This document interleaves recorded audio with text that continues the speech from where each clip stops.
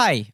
Before you listen to today's episode, we want to dedicate some time to the Black Lives Matter movement. You folks have given us a voice, so we intend to use it as best as we can. Every week in June, we are going to highlight a different organization dedicated to and run by Black, trans, and non-binary people. This week is dedicated to the Emergency Release Fund, a mutual aid fund that helps LGBTQ and medically vulnerable individuals in New York City jails and ICE detention. Donations to the Emergency Release Fund go towards bail as well as advocacy efforts, and you can learn more at emergencyreleasefund.com. Additionally, we are committed to using our platform to amplify Black voices, both in booking more Black guests and covering Black directors on the show, the first of which will be announced at the end of this miniseries. We know actions speak louder than words, so once again, we encourage you to donate if you're in a position to do so. Links for the Emergency Release Fund are available in the episode description and on our social accounts at Blank Check Pod. Thanks again. Enjoy this very, very silly episode and stay safe. Blank check with Griffin and David. Blank check with Griffin and David. Don't know what to say or to expect. All you need to know is that the name of the show is Blank Check. What about the podcast? Maybe you'll get to like the podcast. It grows on you. The first part of that was okay. I got okay. It got worse.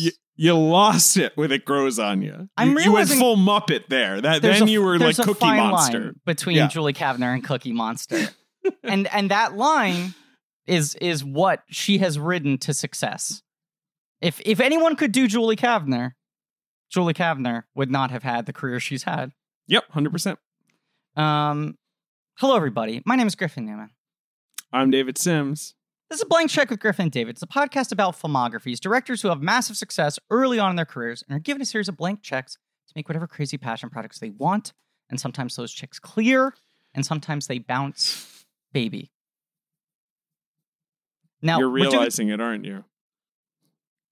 I am. Yeah. Okay. Okay, good. That we don't know what this miniseries is called. No, we do. We do, because you forget we've recorded one episode. Oh, yeah. We're doing this very out of order because of the state of the world. Mm. We had recorded one episode before everything collapsed. I forgot about that. Yes. The so one random pre-COVID episode. I could say definitively that we're doing a miniseries on the films of Nora Ephron, and it is called You've Got Podcast. Right. It had to be. It had to be that. I don't know. I'm sorry. But this is, yes, a miniseries on the films of Nora Ephron, and it's kind of a weird case because usually we start with the director's first film, but in this case we have started with When Harry Met Sally, a film she wrote and not directed because it felt too important to the canon. It felt like we had to start there. But and it's the text. It's totally. Everything comes from there. Yes, totally. But this is her actual first film as a director, and one of those cases of someone making such a big impact as a screenwriter that everyone was like, I guess you have to direct now. We have to see what you would do. So yes, this is You've Got Podcast, and today we're talking about This Is My Life. Now, a thing we love on the show is when guests talk before they're introduced. Hint, hint, winky, winky. No, I'm not doing it. I was raised in a home. Now she spoke. I'm sorry. I was raised in a home with both parents, so I don't talk until I'm introduced. Take it away. Either comedians or actually, no comedian? My father did do stand-up comedy in the 1980s. Believe it or not. Wow. What? That's true. Like Dottie Ingalls? He's a little mini bald chub Dottie Ingalls. Wow. Yeah. And my mother was the funnier one. People don't know who's speaking because you didn't introduce me, but I like that. We'll get to that in about 30 That's our vibe. That's our vibe. Question.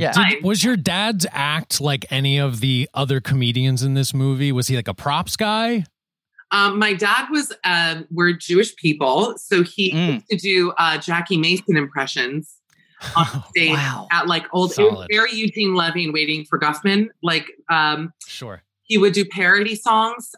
He had one, I mean, I'm not making this shit up. Like, there's a reason why I'm a controversial figure on the comedy scene, okay, because of my background. He had like, instead of Shake It Up Baby, he had Shake It Up AB. And instead of the Wanderer, he had the Handler. It went. So he was doing song parodies and impressions of a different stand-up. That's correct. Who, by the way, dated my mother, Jackie Mason. What? That's a fact. Oh my God. I'm saying all people don't realize I'm connected, baby. I have hookups in this industry. Okay, wait. I cut you off. You were about to tell us how your father's Wanderer parody went. I was. It just went, well, I'm the type of guy who goes from store to store. There's a reason he didn't make it big. And that reason is he wasn't that good. My dad, he's still with us. Making those little choices comedically. I don't know. He goes from store to store. Oh my God, song, yeah. As I said, I'll introduce in about 30 or 40 minutes. Yeah. But you are a friend. Mm. And when we were trying to figure out who to ask to be a guest on this miniseries, looking at the list of movies, this was a movie that I feel like has almost no cultural reputation. I was like, I don't know if anyone's seen this, so let's try to find a guest who might have some sort of thematic connection to it.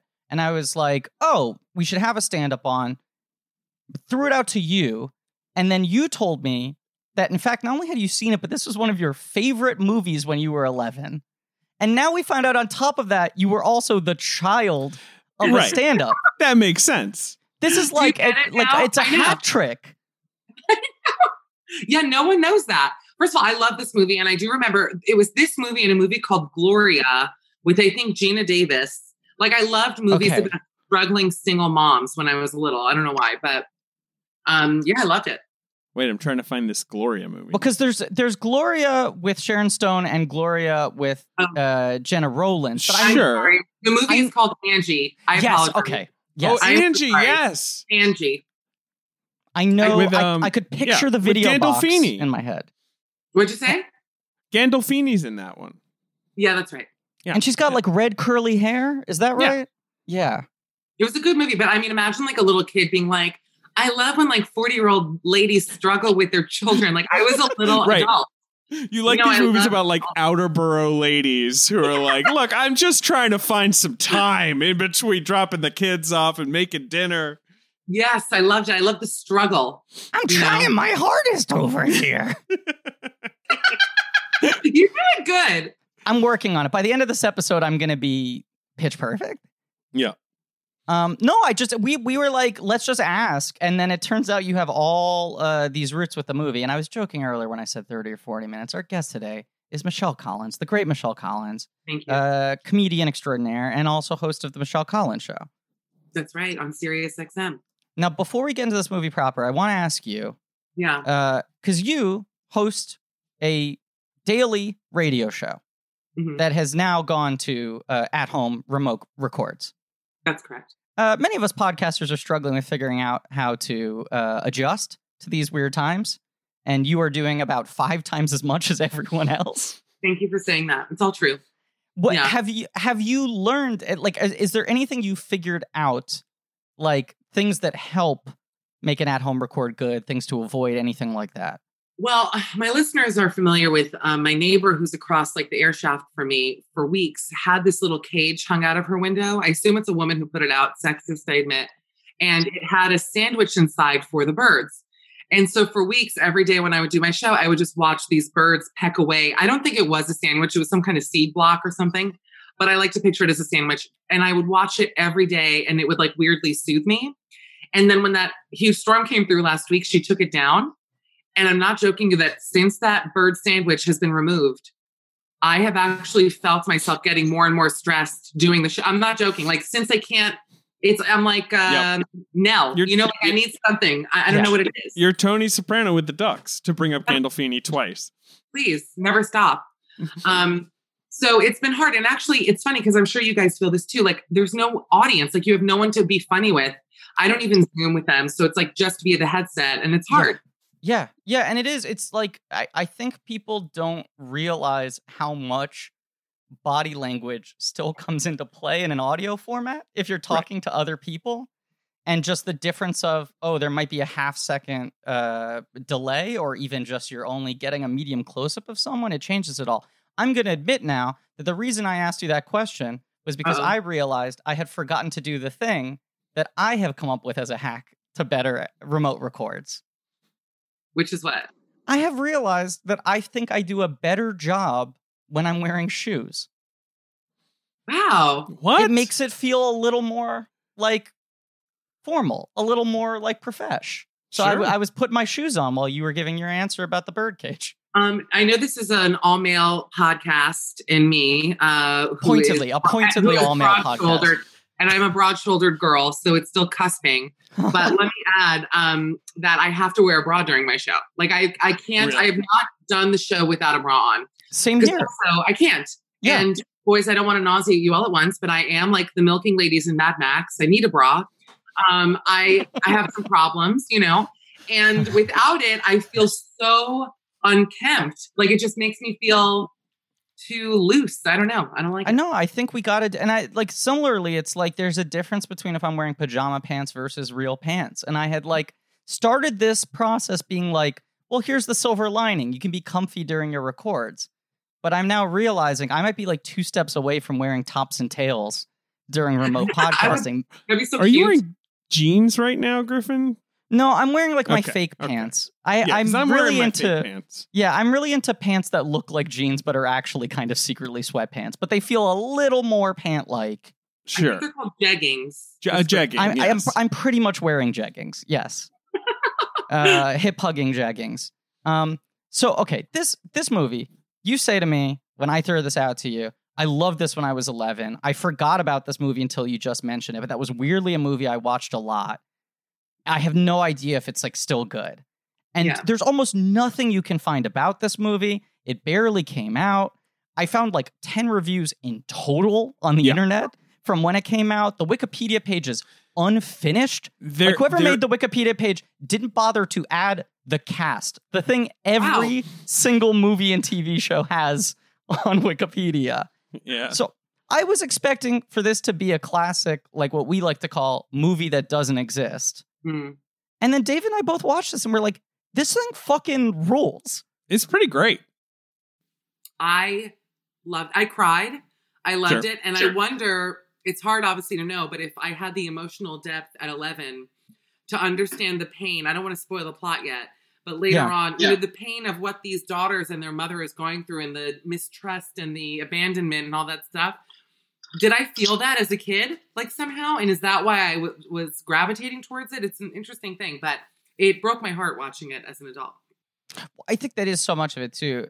Like you joking that it's weird that you were into all these like single women doing it on their own movies as a young girl, but this movie is so much a daughter movie too. Yeah. Which is it's also the Efron thing is she likes to translate these tough things into like fairly light, easy comedy. Like, and I was obsessed with Sleepless in Seattle when I was a kid, and there is nothing for a kid to relate to in that movie. That movie is about being like afraid of getting married and like, is everything going to work out for you in your 30s? Or like, I don't know what I liked about that as a kid, except that I loved it. I watched it over and over and over again. Well, it's about also death. It's about being a widower.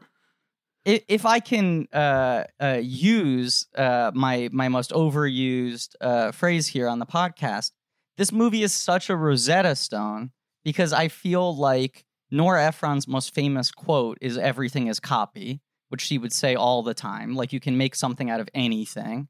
And her career really started writing all these very kind of personal essays and pieces that then led to writing Heartburn, which then led to that being made into a film, which then led to her becoming a screenwriter and then ultimately a director.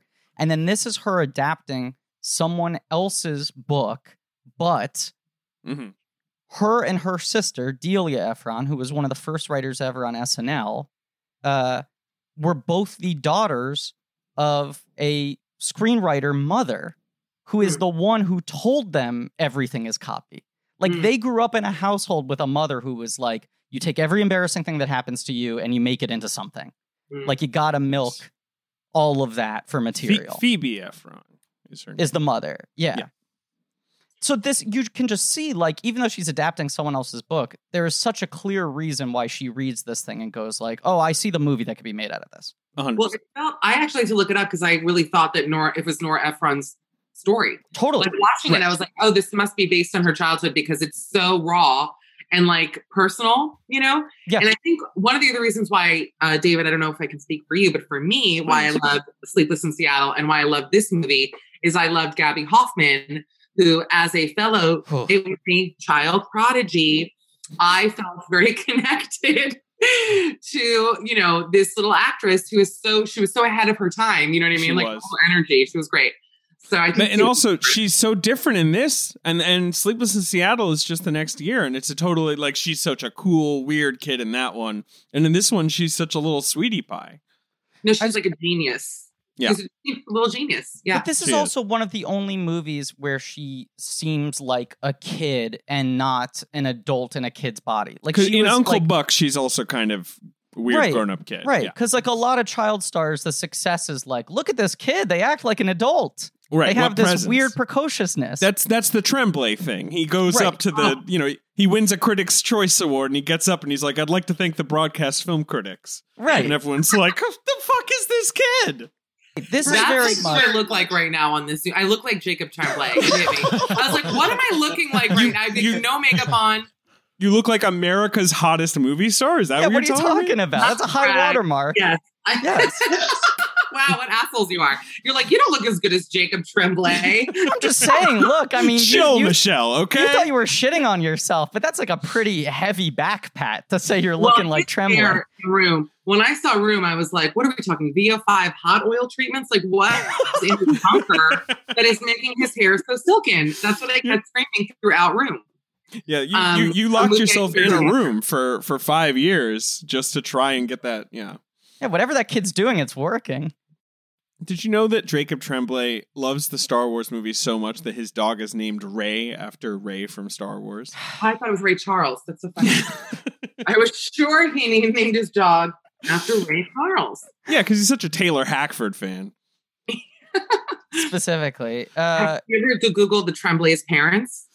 What? Have you seen them? I don't think so. Have you never Googled Jacob Tremblay's parents? Nope, doing it now. Benefits okay, you might want to turn the video off when you start to jerk off about how hot they are, okay? Because they are so hot.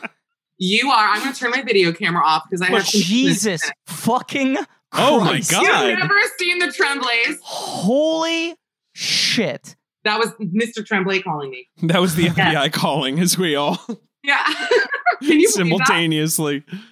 This is insane. Both the Tremblay parents look like catalog models. You know, they're the most beautiful people I've ever seen in my life. Go on. His dad is a cop. His dad's a Canadian detective. Holy, that guy's a fucking detective? I have to change my pajama pants, my jeggings. I'll be right back. Holy shit. My God. Tell me about that mom. What does she do? She's a homemaker. I mean, I would watch a show called The Tremblays that's about like his hot dad solving hot crimes. Oh my God. I would watch his father. I mean, truly, if he had an OnlyFans account, I would be house poor. What do they say? He is so, and that's why when I look at Jacob, I'm like, what happened? No, he's like, but I'm like, wait, he's like cute, but he ain't hot. How old is he now? Like 11? Look up his age. I believe he's 13. He'll glow up though. You know, he'll glow up. You never know. He'll either do the reverse Muniz or the Muniz. for reverse Muniz is when you're a really cute kid and then you grow up uncute. Yeah. And then the Muniz is where you are a cute kid and you grow up to be Frankie Muniz. Right. For the listener at home who hasn't Googled Tremblay's parents yet, let me just say, you know when you watch like an NBC cop show and you're like, that's not what a detective looks like. Right. They don't go to the hairdresser every 2 weeks. A guy who's that like young and full of life would never rise to the ranks of a detective. Daddy Tremblay is proving that hella wrong. I actually forgot how hot they were. I just Googled them. It's upsetting. It's absurd. It's actually infuriating. Yeah. Jacob will be cute when he grows up. He has to be. He looks like a beautiful Orthodox Jewish woman as a child, you know? Yes, because he has that sort of silken hair. Yes. Yeah. I'm like, where you're like, that's a wig. Unorthodox? What's her name? Yeah. Like Ezra Schifrin? I don't know her name. I would love to see Tremblay do a reverse Linda Hunt in Year of Living Dangerously. I would love to have them be like, you want him to play a lady? We tried to find a 47-year-old actress to play an Orthodox Jew, and ultimately Tremblay had the best read. Right. We're just going to suspension of disbelief. The guy sells it. Tremblay can do anything. God. He can do anything. A genius. Come on. He's a pro. I think we've talked about this before on the podcast. Maybe. Michelle, have you seen the movie Dr. Sleep, the sequel to The Shining? I've never heard of it. Came out last year. Big flop. Secret masterpiece. Worth Good watching. Movie. Good movie. But Jacob Tremblay, very long. Jacob Tremblay, he has a 2-scene cameo. Is he even credited in it? So I think he might be, but it's a small role. He plays, spoiler, a victim. He's the Drew Barrymore in Scream. Yes. He's like the oversized, overfamous movie star to be killed off quickly. I got you. Is he the most famous person in the movie? It's him and Ewan McGregor. Yeah. Oh, Ewan McGregor is in it? Ewan McGregor plays the kid from The Shining grown up. Hold on a second. You don't have to sell me anymore on it. Ewan for me is my top number one of all time. You will love this movie. Oh, I have to watch it. Okay. Here's the pitch of Dr. Sleep. Hey, imagine if you were the kid from The Shining. 30 years later, you'd probably be a full-on alcoholic, right? That might sit with you, that whole experience a little bit. It's like 40% horror movie, 60% pretty realistic recovery drama. Right. Is it because, is he a doctor who sleeps a lot, or does he go to a doctor who helps him sleep? He is an orderly at an old person's home, and he gets the nickname Dr. Sleep because he helps people sleep by sitting with them. It's like Dr. Sleep is actually like a nice, heartwarming plot point in the movie. They call it, it's not a creepy thing. I thought it was like a nickname for booze. Oh, yeah. He's I got to go visit Dr. Sleep. It would be. Yeah. No, it's this thing where I got an appointment. Is there anything funnier than this being booze? The weird sort of the classic hand symbol. You're doing banana phone with your fingers. Yeah, he's throwing up the shaka. Yeah. No, this is the shocker, isn't it? No, but isn't it the shaka? What is this called? Oh, yeah, I can't remember. I don't know. We should definitely revisit it. Dr. Sleep is really good, but I just want to say, Tremblay has this cameo, which is essentially just to be brutally murdered. Spoilers. Yeah, he's disemboweled. And it's horrifying and super graphic. And he's giving this incredibly good, terrified performance, screaming and crying and begging them to stop murdering him. A bunch of adults. And the story on the set is they filmed that scene, and the actors who were attacking him were having a hard time staying in it because his reactions were so realistic that they were worried that they were actually traumatizing him. And the director calls cut, and Tremblay just pops up and smiles and runs off to the craft services table. Oh, and it's hot dad is there and in the back, in a hoodie watching. That's so cute. Yeah, and he winked at them and was pretty good, huh? Wow. What a little stinker. The dude can apparently just fucking turn it on and turn it off. Okay, when the scene was finished, Tremblay popped up, covered in blood, gave his hot dad a high five. I added in the word hot. And then went off in search of a snack while the rest of us were shell-shocked and traumatized. The high five was the detail I forgot. That he popped up, high-fived hot dad. Yeah. What a fucking legend. Our finest movie star, Tremblay. I just love him. And of course, I also appreciate that hot people can still have smart kids. Because my read on it is that only average to ugly people can have genius children. So I'm happy. That makes me feel good.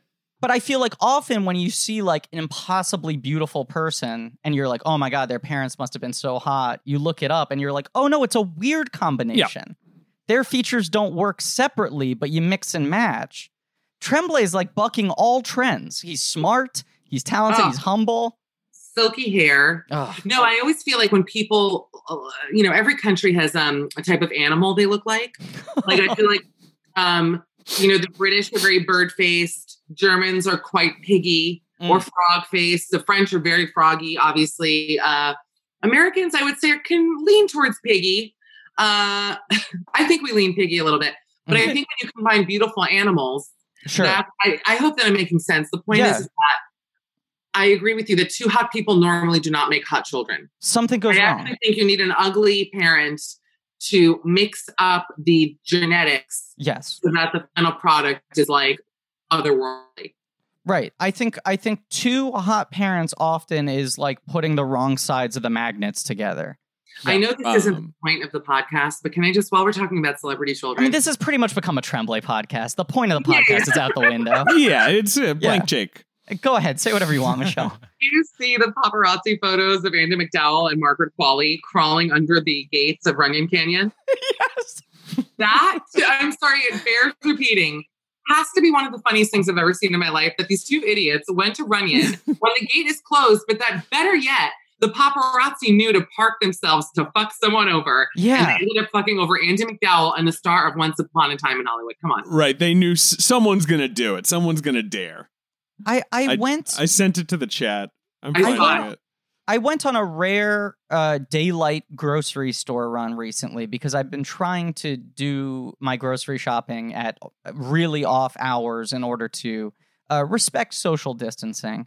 But I did a daylight run and I saw a guy out on the street who had like 2 different long zoom lens cameras around his neck. Oh. And I was like, this has to be a COVID paparazzi, right? It's I mean, he had the energy of a paparazzi. Right. He wanted to be like celebs buy dried beans too, or whatever. He's looking for something like that. No, I think they're mask shaming people. I think that they're out to, they're out to catch people breaking the social distancing. That's what they want to catch. Yeah. Right. Where were you? Were you like in Tribeca? I was not. I'm not going to say where I was. Fair enough. But it was not a hip neighborhood. Like, it was also, I was like, this is a weird place. He was, in fact, stationed outside of, and maybe he was just changing SD cards or whatever, but he was stationed outside of a closed movie theater. And I was like, dude, I think I'm the only person who's going to be walking back and forth this spot over and over again crying. And I am not famous enough to be worth your time. If I saw you weeping in the Daily Mail, I would slowly close my laptop and take the longest nap. I would just be like, little Griff, so sweet. I was outside an AMC location, like it was like the spot where like, River Phoenix fans outside the Viper Club. Like it was like. By the way to tie it back into the film. Thank you. Come on, I know about that. Are you going to tell everybody else? Yes. So this movie we're talking about today, This Is Our Life, based on a Meg Wolitzer novel. This is my life. This is my life. Because they keep saying, no, this is my life. Dueling narrators. I read it like the Shirley Bassey way. This is my life. You know that song? And I don't give a damn about emotion. You know that song? First of all, 10 singing points. Shirley Bassey, Welsh legend. On love. I love her too. And, sure. It's sort of a, like, when it's the daughter, it's kind of like, well, this is my life. And when it's the mom, it's like, no, this was my life. And like, I did it just how I wanted. Yeah. I love this life, homie. All right. She's back to Cookie Monster. But the 3 leads of this movie. We want life. That's the other name that they were for it. Just the Cookie Monster. Life. Alice for life is good enough for me. The 3 leads of this movie are Julie Kavner, aka Marge Simpson. Yeah. Gabby just Hoffman. Impossible for our generation to watch a Julie Kavner performance without constantly thinking about Marge Simpson. And we're going to get back to this and talk about it in a second. Yeah. Gabby Hoffman, who we discussed, and then Samantha Mathis. Yep. Who is River Phoenix's girlfriend, tragically, on the night at the Viper Club. She also dated Christian Bale. She was like Go on. Well, this is her second movie ever. The year before this is Pump Up the Volume with Christian Bale. Another favorite of mine when I was little. No, absolutely. Great movie. I think she may have made this before Pump Up the Volume, or maybe not. This movie was made right? It was made like in 1990, right? Was it a long... I'm not sure. I don't know. I feel like Pump Up the Volume is credited as her debut, but it might just be released. That is definitely her big debut. Yeah. She almost immediately reteams with Christian Slater for Fern Gully, where I always forget that they are the hot elves in that movie. Yes, they are. The hot tree fairies or whatever Krista they are. and Pips. Controversially, I have never seen Fern Gully. It's absolute trash, and it's like Hook, and it's one of those movies our generation is like, that was great. I saw it when I was 6. What are you talking about? And I'm like, go watch Fern Gully. It looks like they drew it over a weekend. No, it's horrible. It's a nightmare. It was the first animated movie that Robin Williams signed on to. And when they offered him Aladdin, he was like, you can't advertise me being in Aladdin because I'm really all in on Fern Gully and I want them to have sort of like the exclusive shine. And then you watch Fern Gully and you're like, this is a dry run for Aladdin. Yeah. Like he has not figured out how he to plays be a funny bat. I agree that Fern Gully's a bad movie. It looks like trash. If you think Tremblay's parents are hot, check out the animated Tree Fairies that Christian Slater and Samantha Mathis play in Fern Gully. Are they hot? They are hot cartoon characters. I think the reason our generation has nostalgia for that movie is because it was a sexual activator for a lot of young kids. They all look like they're at some like rave. Like they're all dressed like, in these sort of midriff bearing shredded clothes in Fern Gully. They look like they're, I don't know. What did the kids do? Lollapalooza? What was like a 1992 thing? Yeah. Right. Let me say a couple things. I've never seen even the animation from this movie until just right now. Mm-hmm. She looks like a combination of Marissa Tomei and My Cousin Vinny and a little Debbie Mazar thrown in her lap. Mm-hmm. Mm-hmm. Yep. He is a ginge, which is my type. Oh, sure. And the body on him is insane. Yeah, the body don't stop. Yeah. The body don't stop.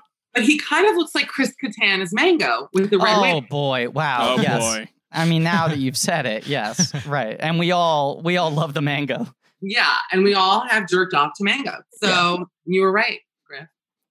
It is just crazy, though, that it's like she's playing 15, 16 in this movie. Well, I feel like she's playing from like 12 to 18 almost, right? Like she seems to be like very young when the movie begins. Well, she's 22 in real life when they filmed this, I think. I know. And then the following year, she's in fucking Super Mario Brothers. Yeah, man. She was playing Princess adult Daisy. John Leguizamo's royal love interest.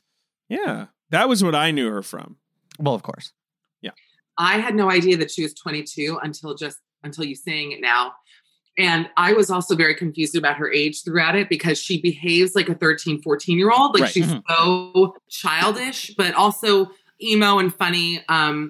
I also noted that her fashion in it was so of today. Like everything she wore was like Williamsburg, Nighthawk, Evening Out. Like high-waisted jeans. Yes, with the cuff. Yeah. Head to toe looked totally normal today. But then she like had sex with the dude. I was like, wait, huh? But I feel like this movie it doesn't get into it too hard, but it spans several years. Like it starts with them in Queens. It ends with Julie Kavner as like a relatively famous comedian. Like it's not set over 1 year. Well, I don't know. I viewed it as like how fast this shit can move, but you think it's several years. Yeah, no. Because she gets a boyfriend. There's time passing here. I will say I was relatively relieved when I did the Google search and found out she was 22 and this movie was filmed because talking about her fashion, hard? The second she showed up, I was like, this is someone I have a crush on at the Metrograph. Like this is, I mean, in vibe. She was served by like rip your ticket in half there. 100%. Like all rude. Yeah. Right. She disaffectedly rings up my $5 Boylan's ginger ale bottle. Yeah. I could see you two together, actually, Griffey. Absolutely. That's like a cute little coupling. I think it would work. What's Mathis doing now? She is, I looked it up. She had an arc on Billions. She's still a recurring on Billions. She lives in New York. She moved to New York about 10 years ago because she was tired with Hollywood and she wanted to do theater. And she mostly does theater. And she was in a musical that was supposed to open the night that all the Broadway theaters closed. No, what was it? That blows. Whisper House, it was called. She's also like a VP in SAG. Yeah. I saw that. Yeah, but that doesn't mean anything because, like, Andrea Carteris ran SAG forever. I mean, I'm barely in the union, but let's not bring up my professional career. I'll say this about her. That's a new podcast I'm starting called Barely in the Union, where I just talk shit about SAG. And how I got like 2 screeners this year, and it was The Joker and some other bullshit, and I was furious. But not the point. back to Mathis. Yeah, she's like, what, 50 something now? I think she's 49, 50. She's around 49 years old now, yes. 49. And I just am fascinated. There's a musical called Whisper House because nothing's going to not get me in a seat. Being like, oh, you got to see the big fun musical extravaganza. Whisper House. Thanks. I'm good. Yeah, it does sound like some sort of British chocolate company. Like, I just got a sampler from Whisper House. It sounds like a Japanese reality show. Like, have you seen Whisper House on Hulu? They literally do not speak over 2 decibels. It's great. It's so calm. Nothing ever happens. They just sit there making food. Calling a musical Whisper House essentially ensures that the show has no ballads in it. It's like, do you want to hear zero belting from people who can sing? Now, I just want to circle back around to the Kavner Marge connection, because it is weird. This movie comes out like 3 years after The Simpsons starts, and it's obviously become a cultural phenomenon. And at this point, like, she was a sitcom star. She won an Emmy. Yeah, she had been in a lot of films. Right. She had been in a lot of TV shows. It's so weird now because she very rarely acts on camera.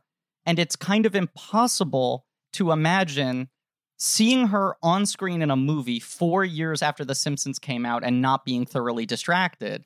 Right. But in the early 90s, she was able to like coexist as like, oh yeah, Julie Kavner, who, you know, also, fun fact, is the voice of Marge on The Simpsons, rather than the opposite, where it's like, fun fact, do you know that Marge used to be in movies and TV shows? Right, and there's like a human person, that's when her mouth is open, she speaks with the voice of Marge Simpson, the cartoon character.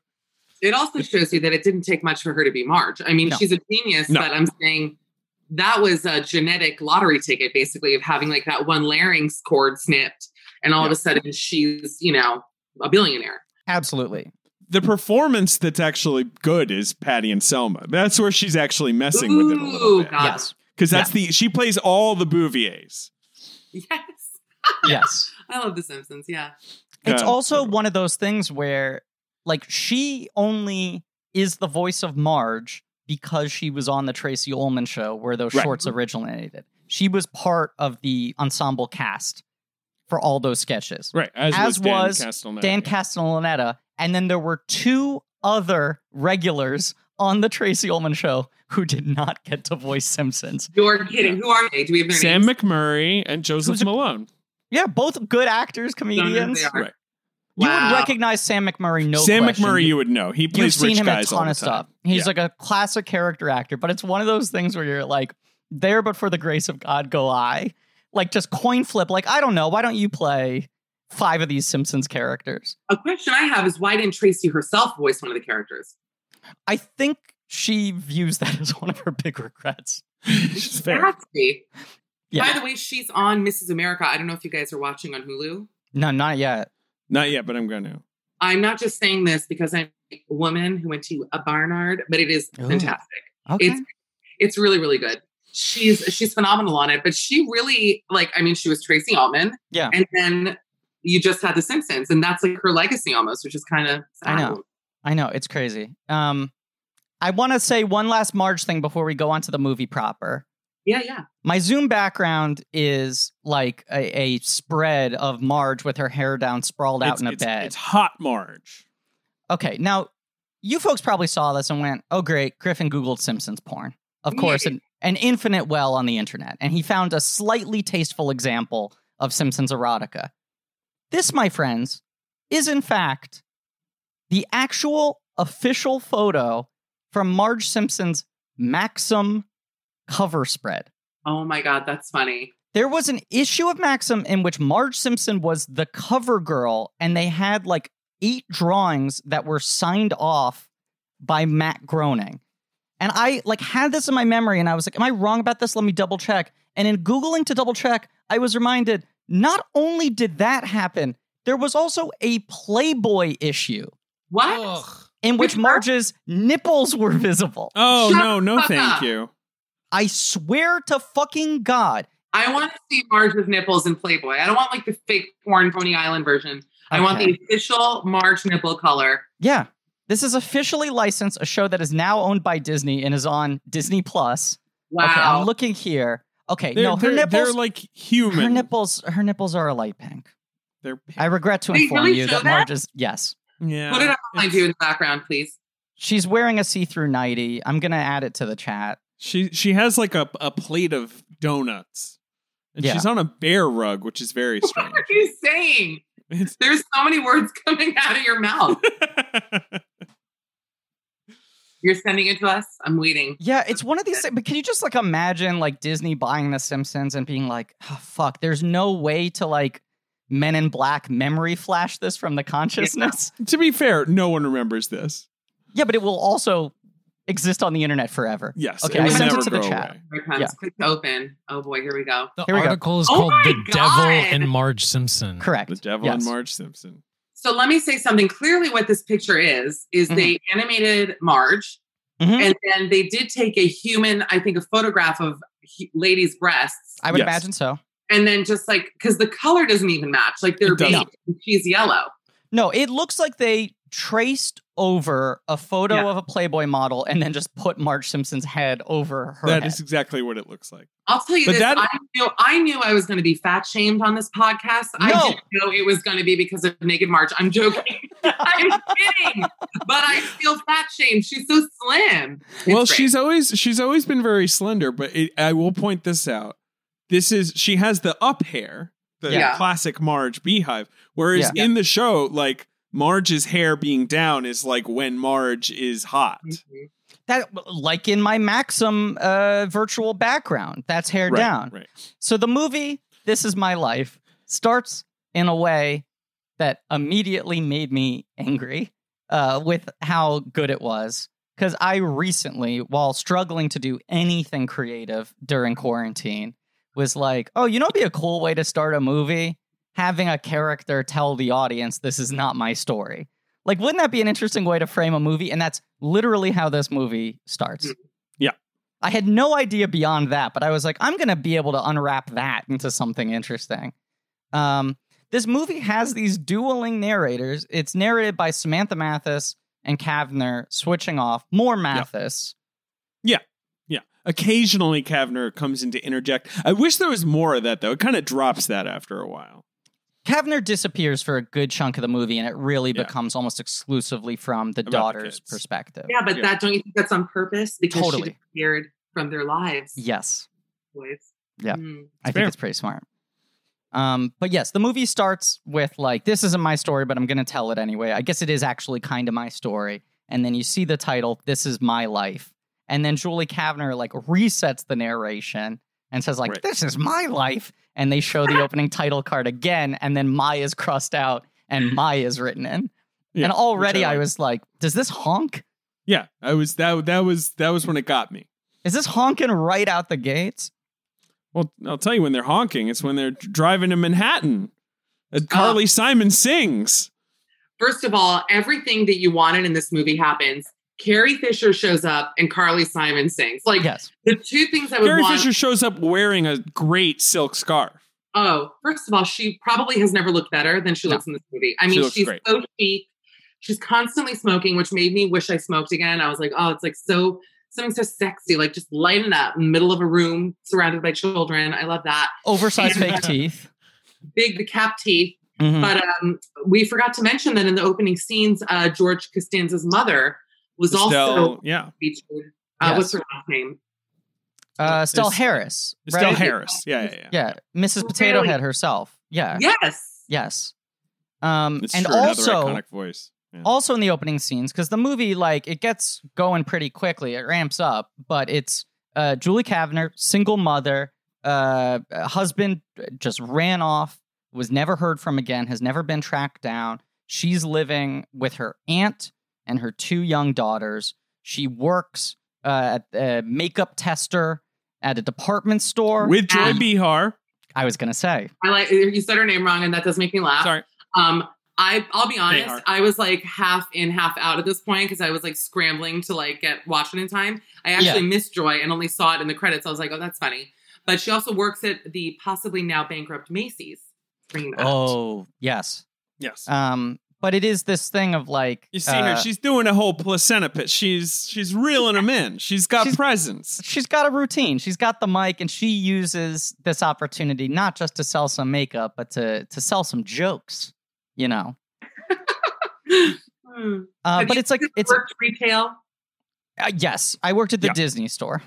Oh my God. Yeah, a nightmare scenario in which, much like Julie Kavner in This Is My Life, you have to be performing all the time. You cannot behave like a normal human being.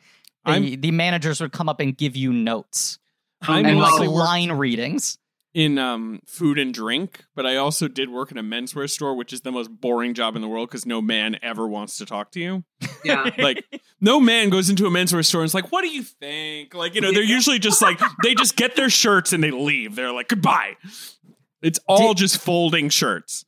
I worked at J. Crew and many years ago, and when they put me in the men's department, I was like, this is the worst shit in the world because like they didn't want help. They wouldn't flirt. They were all married. It was just like, well, what is the point of being alive in the store if I can't, you know, be fun? I mean, judging by most anyone movies who wants I've to flirt seen, has no money to go to a menswear store or doesn't know what a menswear store is. Like they're right. Yeah. Or what I was going to say, from most movies I've seen, if you're an employee at a clothing store who wants men to flirt with you, you should work in the women's department. Yeah. And then it's I'm buying this for my mother. And then you start dating some scumbag who pretends he wasn't in a relationship when you met. Yeah. Yeah. That's sweet. Yeah, it's sweet. It's old fashioned. Guys, remember flirting with people in menswear stores. Oh my God. Don't even say the F word to me right now because I am losing it. Did I say that close enough into the microphone? That's what I've turned into now. Like I'm walking, I see a leaf in Riverside Park and I'm like spinning around. I'm out of my mind.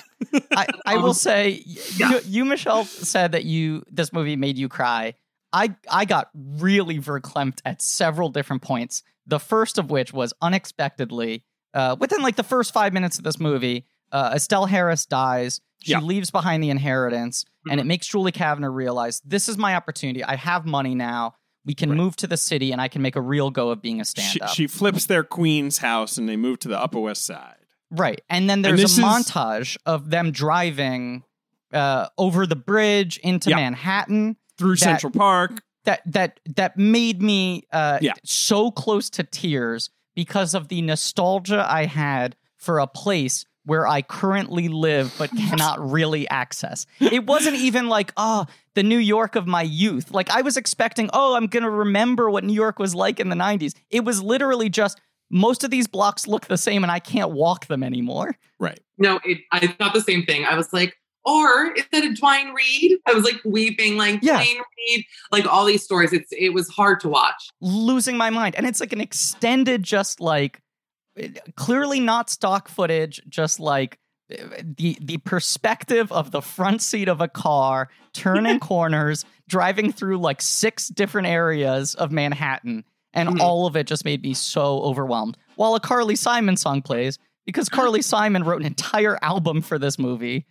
Including a song that became a hit. Nothing to do with the movie. Yeah, has nothing to do with the movie. It's like the only legacy this movie has. Love of my life. And I'm like, who's the love of whose life? I thought they were moving. Dan Aykroyd? That's what these songs are about? Fucking Aykroyd? What do you think that she has like a friendship with Nora Ephron? And Nora was like, look, I'm directing almost like Favor soundtrack. Yeah. Like, look, I'm directing this thing. It might be that. And maybe, and it was also right. Like, it's like after Working Girl, it's like if you want your rom-com to, to really sing. Right. But the only thing I do know about this movie is that Julie Kavner was cast in a smaller role. My guess, probably the Carrie Fisher role, something like that. Interesting. And Joe Roth, who is in charge of Fox, the legendary chairman of Fox, was like, no, she should be the lead. Like the lead should be someone we don't know because it's about someone getting famous. Wow. So, yeah. So that is, and Nora Ephron says that like that's why the movie's good. Kavner has no vanity. It's like she doesn't care about anything like making the character more sympathetic or anything like that. I do think she is also one of the only actors I have ever seen playing a stand-up where in those performance scenes, you really buy her being a stand-up. Like, there's something about the energy she has on stage, especially like that sequence where they see her in Vegas, and she's doing the routine with the looks, I was like, she actually has like a very specific stand-up timing. Aside from the fact that she's someone who like did a live studio audience sitcom, clearly has like experience working with a crowd, is naturally funny.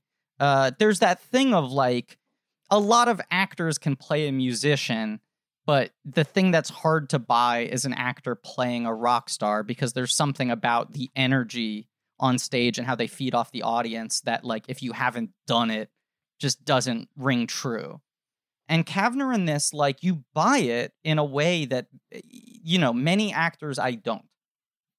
I felt like she was good, certainly better, and not to throw this show under the bus, but a show that I have a real problem with the stand-up is Mrs. Maisel, only because the jokes are so bad in it. Yeah. And she's a great actress. It's really not her fault. It's like whoever's writing the stand-up doesn't know how to write stand-up jokes. I don't care what era you're in. So it makes it really annoying as a performer to watch her and be like, are you fucking kidding me? It sucks. Like, nothing funny about this. Sure. Other than that, she's like small ribbed. You know, that's the one thing that she's got little ribs. Other than that, I don't really see what's so funny.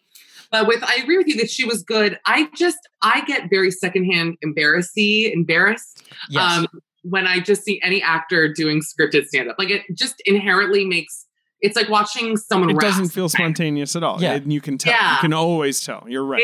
It's like scripted. She is good. She was good. No, she was good. Yeah. But even like the pauses and the beats and the fake audience laughter, for me, it's a little bit like, oh, it makes, I don't know. I want it to like mildly armadillo. Not the full armadillo, mild. I agree. And I think it is less embarrassing than most actors playing stand-up. And I also think, in a way, this movie isn't trying to position her as being like an amazing genius stand-up.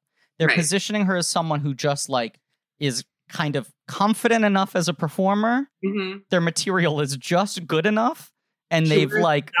That's fine. Right. They've established like their brand. Like they have their catchphrases, like, this is my life. And they got the dots thing. And you're like, this person totally could have ascended to like a mid-level of visibility for 2 years in the 90s. Yeah, you know, like she's just good enough to buy that. Because you mentioned the Joe Roth thing, on the opposite side of the coin, John Peters, who we've weirdly been talking about a lot on this podcast. Well, he comes up a lot. He comes up a lot, notoriously kind of one of the most blowhardy producers of Hollywood in the 80s and 90s. The film was originally at Columbia Pictures, where John Peters was, before they put it into Turnaround in 1990. And this is the quote from Wikipedia, one of the only things on the Wikipedia page. Efron allegedly asked John Peters if he had read the script. He answered, "I've made over 60 movies. I don't have to read a script to know whether it works or not." But I don't get what that even means. This is what it means. By all accounts, John Peters is functionally illiterate and has never read a script in his life. Yeah. So someone was just like, it's about a comedian and and he's like, no, thank you, Correct. Goodbye. And he tried to like make that seem like it was like, my instincts are so strong, I don't even have to read it. When in fact, if someone put a paper in front of him, he would break out in a cold sweat. Well, as opposed to Dan Aykroyd, where if you put a paper in front of him, he makes a fucking meal out of it, literally. He's playing Sam Cohn, who's famously ate paper. Yes. Oh. The founder of ICM, one of the most influential agents of all time, famously ate paper, and Nora Ephron put it in the movie to show, like, look at all these weird eccentricities that like agents and reps have. And then a lot of critics were like, this is like so broad. Like, this movie is so sitcom-y. There's a guy who eats paper. Isn't it funny that my one thought when I was watching that in quarantine was, God, he's like only eating paper and he's still not thin. I was like, that's gotta suck. I know. It's Aykroyd at his most robust. Yes. He's quite meaty in it. It's like my girl Aykroyd. Yes. And I was just like, if I ate napkins all day, I better be walking a runway next week. Like, the fact that he's so pudgy, I was fuming. I was upset. He does not have the figure of a man on the napkin diet. But I don't think he eats paper to diet. He eats paper. It's like a power move. It's like isn't it like pica? What do they call it? Like people pica, that's what they call it. Yes. Yeah. I love that. I love stones. But yeah, they moved to New York but even before they moved to New York, there's the scene where she drives the girls into the city to meet with the agent. Yeah. And gets the rejection. So you're getting the sense of just like she is limited by how much she can put herself out there. But also, it's just like that weird sense that the kids know what she does, but they don't really know what she does. Like, they don't really see her being a comedian for a long time. They're just into the idea of her as a comedian. Like, they love that their mom does this magic thing. But also that, like, everything in entertainment, but especially stand-up, is like a numbers game. Where it's just like, you are going to succeed such a small percentage of the time, both in terms of, like, people who will hire you, people who will rep you after you meet with them, but also just shows that she is so limited by being a full-time mom and being like a, bridge and tunnel away from most of the clubs. So yes, Estelle Harris dies. They flip the house. They move to the Upper West Side. Yep. Is there anything you want to say about this, David? Because you teased something in the Slack that I am now going to force. Everyone knows that I grew up in England. What? You grew up where? I grew up in England. I moved to England when I was 9 years old. Yeah, we all know that. Yeah, right. Okay. Lived there for 13 years. Michelle might not actually know this because we haven't really dug into my life. Okay. This is my life, one might say. Okay. But Michelle, for the record, I know this. It's very well established. Let me just say that's probably why I like you, because I love the English people. Yeah. But before I lived in England, I moved to England from the Upper West Side, where I lived for the first 9 years of my life.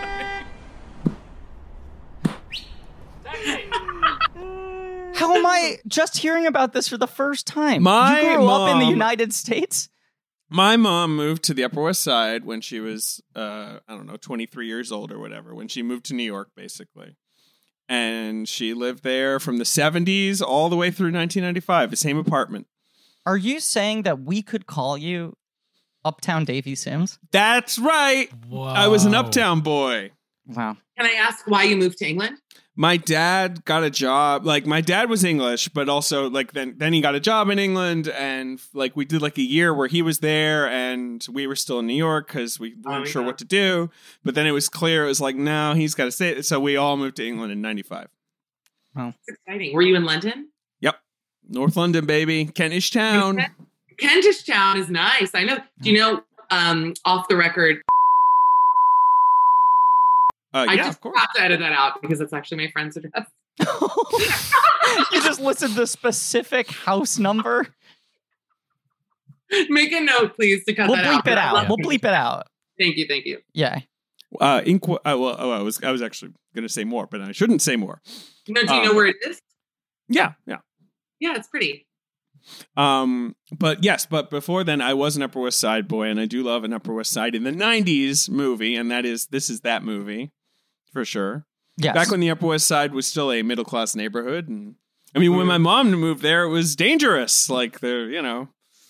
I like the energy. Manhattan. Like, there's the scene where they're meeting with the lawyer and going over the inheritance.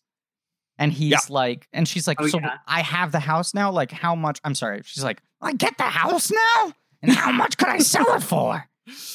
You're doing really good. I'm going to be spot on perfect by the end of this. And he's like, I don't know, somewhere upwards of like $100,000. And she's like, how much upwards? Like, that's a lot of territory there. But the idea that like, that's a big lump of money to get all at once. But also the next thing you see is she's moved into a doorman building in the Upper West Side. Hey, like, baby. I love the idea that she's like not being conservative with the money she just came into. She's like, this is my chance to make a real shot at living the life I've dreamed about. I'm going to go straight to the nice apartment and try to like dress for the job I want and go all in, push all the chips in on the stand-up career. I respect that personally. I think that's the way to be. I love spending every dollar I earn. Did you know that about me? You gotta. And a little more even, honestly. I think you want to spend $1 more than you've made. Yeah, always. They came out with a new cheap iPhone. I was like, okay, no thanks. I'm like earning almost no money now. I'm like, I'm good. I'll get the 11 Pro. Thank you. Add a couple zeros to that and we're talking. You refuse to buy cheap products. I just won't do it. I won't. So I respect that. Yeah, she could also be renting that apartment. But even still, it's like the point is, in a lot of movies like this, she's not making the conservative choice. In most movies where someone moves to New York City to follow their dreams, the apartment you see them move into that they're renting is a flea-bitten, kind of. Right. It's like the Blues Brothers apartment. Right. You know, you can hear the neon lights and gunshots next door. And like, even if she's renting it, she goes straight to like, I'm gonna fucking like fake it till I make it. Mm-hmm. There is the scene that I love, is you said, David, that like they know their mom is funny, but they have no idea whether she's funny in a professional way, and they've never seen her do it. And then the first time you see her do stand-up is when they go to the club, meet Carrie Fisher for the first time, which is after that scene where you see all her stand-up friends that she's been making come over for dinner, including Tim Blake Nelson in his first film role ever. Incredible one-scene performance from TVN. He's got two. He's got two. Well, okay, fine. But you know, like that the fish monologue. I saw him do one of those like recent career retrospective all my roles videos online for some magazine, and he said that she let him write his own material. So all of his limerick jokes are Tim Blake Nelson originals, I believe. Who's the name of the guy who was also in like the Three Stooges movie, Bob? I want to say it's also Nelson, but you know the guy, the bald guy? Yes. It's Bob Nelson. Yeah. It is, yeah. He's also great. And Kathy Najimy. Yes. And are any of you Seinfeld people? Oh, yes. Of course. Did you recognize Jerry's girlfriend in the movie? Yes. As one of the two who babysit, right? Yeah. Yes. Yeah. I got excited. I always love a Seinfeld callback. Oh, yeah. Oh, it's such a pleasure to see. She's the girl that Newman wouldn't date because she wasn't his type. It's the Big Salad episode. Yes, Big Salad. Mm-hmm. Yes, yeah. Oh, God, she's so pretty. Wait. Her name is Marita Garrity. That's her name. Yes, that's right. Yes. All right. So who's the comedian does the baby routine? That's Ed. That's Bob Nelson. That's Bob Nelson. Yeah. Okay, that is an insane act, and I can't imagine that existing anywhere. And that he's honing it. It threw me off. I kept being like, that guy used to go on Carson all the time. He was like really weird, right? I have no idea. Are you joking? Yes. Is it based off a real guy? No, Bob Nelson, right? Like Bob the Nelson. Actor Bob Nelson. Yes. He was in Kindergarten Cop. He played the boyfriend of the other police officer. I mean, I feel like these are exaggeratedly shitty versions of the types of comedy acts that were happening during the comedy boom in the 90s when people were so desperate to be like, I gotta have such a clean hook. You know, like all these people are getting sitcom deals. I need to be the blank guy. So as much as I don't know if you'd ever actually see a dude who wears a hat with a fish head sticking out of it doing solely fish film themed limericks. It's maybe only 5% over the top from what was actually happening on TV at that time. Like that guy might have gotten a spot on Arsenio. What about that are we allowed to go a bit ahead in the movie? Sure. Yeah, go ahead. A cameo that I personally really enjoyed was Ellen Cleghorn. Yes. Who played one of the talk show hosts. And Ellen Cleghorn to me has always been a comedian who I believe never really got her due. She did not. And I don't know why that is. I always found her hilariously funny. She's funny in this. It's the SNL. If you don't make it on SNL and then you never really happen, then you become it. That just becomes your entire career. It's like, well, flamed out on SNL. She did like a half-season WB sitcom in like the first year that the WB was a thing. Oh, wow. Called like Ellen. I believe it was called Cleghorn. Yeah. Ellen was taken. Mayor Griffin. It was actually called Cleghorn. I'm sorry. It was the other one. And it was with Garrett Morris. Oh. Wow. I mean, another both people two legends. Who, yes. And never had the post-SNL careers they deserved. And Ellen Cleghorn is, I think it is a combination of racism and sexism. Honestly. Because I actually would say Garrett Morris had a much bigger career than Ellen. It wasn't as big as it should have been, but yeah. Right. Totally. I mean, and he had the worst career of all the original cast members from SNL. That's right. But yeah, it's like one of those things where you're like, she should have been doing roles like this for the next 20 years. There's no excuse for why Ellen Cleghorn didn't become, at the very least, just like a steadily working ace in the hole character actress. And she rarely shows up. She did a bit on the SNL 40th special and she was so fucking funny. She's funny. She has that scene in Armageddon. I always think about that. She's so good. She's the nurse doing all their physicals. Great scene. Sure. Anyway. All that comedy stuff is good. It's nicely sprinkled in, like all those. Right. It always feels like it's from the kids' perspective. Yeah. So they always feel like appropriately cartoonish, if that makes like they're like these weirdos that would be in the house that you would just remember. Right. They have everyone over for dinner, and the kids clearly are like, these people are comedians, but there's also the joy of, for the first time, mom has friends who also do comedy, as opposed to just like coworkers who know that she's funny. But I love that they just like, you still haven't seen her do stand-up up until this point. That scene ends with her revealing that she has an agent after someone makes a joke about having an agent. And then everyone looks at her with like a dead-eyed, seething like, sociopathic glaze. Kathy Nimidji does a great bit where she pretends to stab herself in her cleavage. It's a good butter knife bit. That's how I'm ending the pod. That's why I'm in my worst bra. I'm going to take a knife right in the middle of my chest. I love seeing Kathy Nimidji. She's a genius. Let me also say that I have never identified more with a moment on film than watching a bunch of comedians be jealous of another comedian for their success. It felt like very appropriate. It really, they're not happy at all. It's really hard. I don't know if it's like this in all businesses, but like when you hear someone getting a Netflix special, and it can be someone you like, when it's someone you don't like, you literally want to just blow your brains out. But when it's somebody you like, even though you're like, that's awesome. And you tweet like, yay, I love this person. But deep down, you're hating yourself.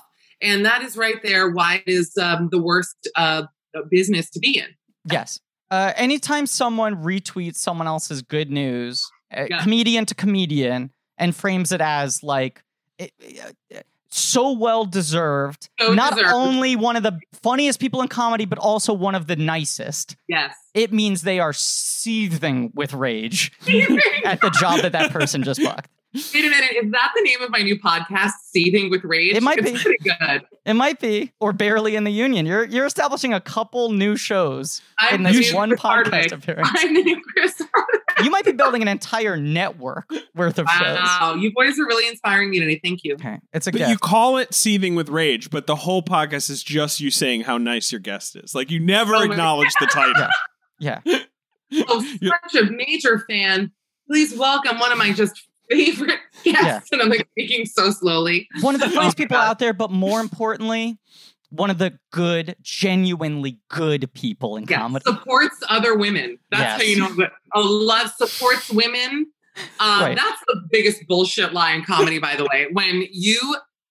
I don't even know where to begin with this one. I just will say this. I don't want to say because I like to work and I actually don't want to make any enemies. But there are a lot of people out there who are like, I support women and I support fucking women. Okay. Yeah.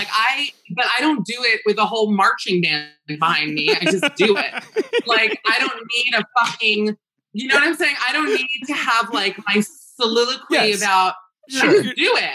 You're not looking for the keys to the city just because you, right. Yeah. Right.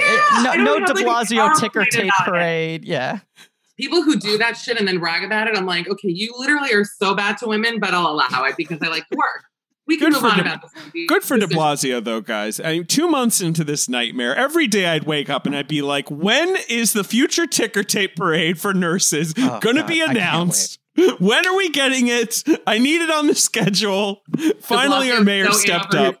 This guy, and you know who steals the show is, I call him Weird ASL Yankovic. The guy who does the signing next to de Blasio is so funny. He makes them. He's like great at it. He's so. He feels like also like a '90s throwback. Like he feels like a '90s New Yorker. His fashion, his hair. Right. Oh my god. Oh please, I love him. Yeah. Weird ASL Yankovic. That's 100 comedy points. That's really good. Oh, yeah. Thank you. And that's. That's good. Finally, I get asked. I know. That's good out loud. I can only imagine how funny it would be written out. Visually, that joke is perfect. I think I got 7 saves on that tweet. So thank you so much for bringing it. Absolutely. It's a real hit. Thank you. This movie has a bunch of scenes and moments and lines in it that are things that I feel like, that's a very specific thing about the world of comedy that I have never seen represented accurately well before. And one of them is the scene where the daughters see her perform for the first time, where they meet Carrie Fisher, at the club. They're sitting at a table with her, waiting for mom to go on. The introduction of Dan Aykroyd as well, the Moss showing up to see her for the first time as this legendary agent. And it's like, those two character types are so spot on. The Carrie Fisher agent, because I feel like so many people, when they do like show busy agent characters, just make them into like monsters, which most of them are. Or they're like the agent from Friends, like, right? It's like a cartoonish tiny old woman who has like 1,000 cigarettes in her eyes and is like, right? Like, which is funny. To be clear, very funny. The very specific thing that they're getting right with the Carrie Fisher character, both in Fisher's performance and in the writing, is person who works on the business end of comedy is not a performer, but also desperately wants to hold court at all times. The fact that she's just constant stream monologue, chain smoking, making all these jokes to these two young girls, where she's like, I need you to think that I'm funny, even though I'm not a performer and I have no aspirations of being a stand-up. I work with funny people, but everyone needs to know that secretly I'm the funniest one. It's just like unspoken, but so fucking spot on. And then Aykroyd comes in and it's the opposite thing, where it's like a guy who seems radically disinterested in all comedy. Right. He seems to not even like being outside, like let alone having to watch a performance. He'd rather just be locked up overnight in the napkin factory. That's why I love the spoiler alert. I love the reveal that he's sleeping with Kavner, where both of them, they barely even make eye contact with each other at any point in the movie. Like, they don't give a shit. It's so good. But the moment when Kavner comes on stage, she's first up, and she just like immediately starts working. Like that, she's hitting with the crowd. They like go in on Mathis and Hoffman, and it's like these two girls realizing. I think she literally says it in voiceover. Like there she was. Like she was doing it. She was on stage. She was getting laughs. I never realized mom was actually funny. Like I knew we thought she was funny, and it's that feeling of like when you meet someone socially who is a comedian before you've ever seen them perform, or you have a friend who's getting into stand-up for the first time and you're just like, this is so nerve-wracking because if they suck, I'm never going to be able to talk to them ever again.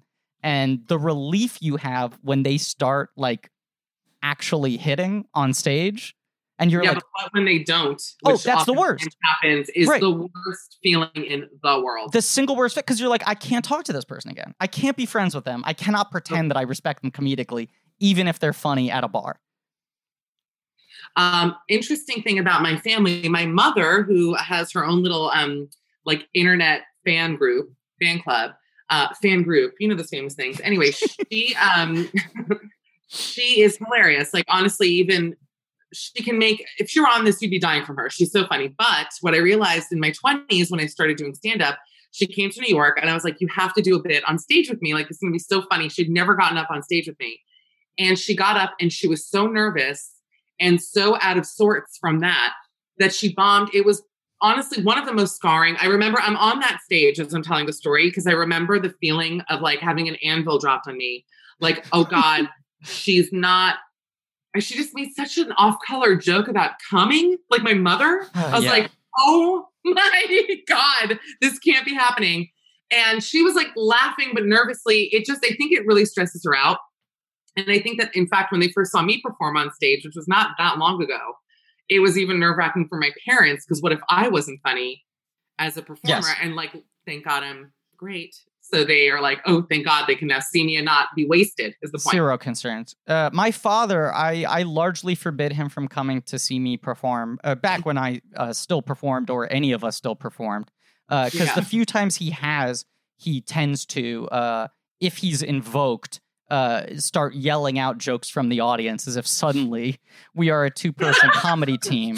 And he just thinks that that's you opening conversation with him. Like that's just well, but he's also mic. But he's trying to be a stand-up. Like he's not responding as if like, oh, I don't understand. This isn't a private conversation. Mm-hmm. And he always goes to is Ron Jeremy reference. Oi.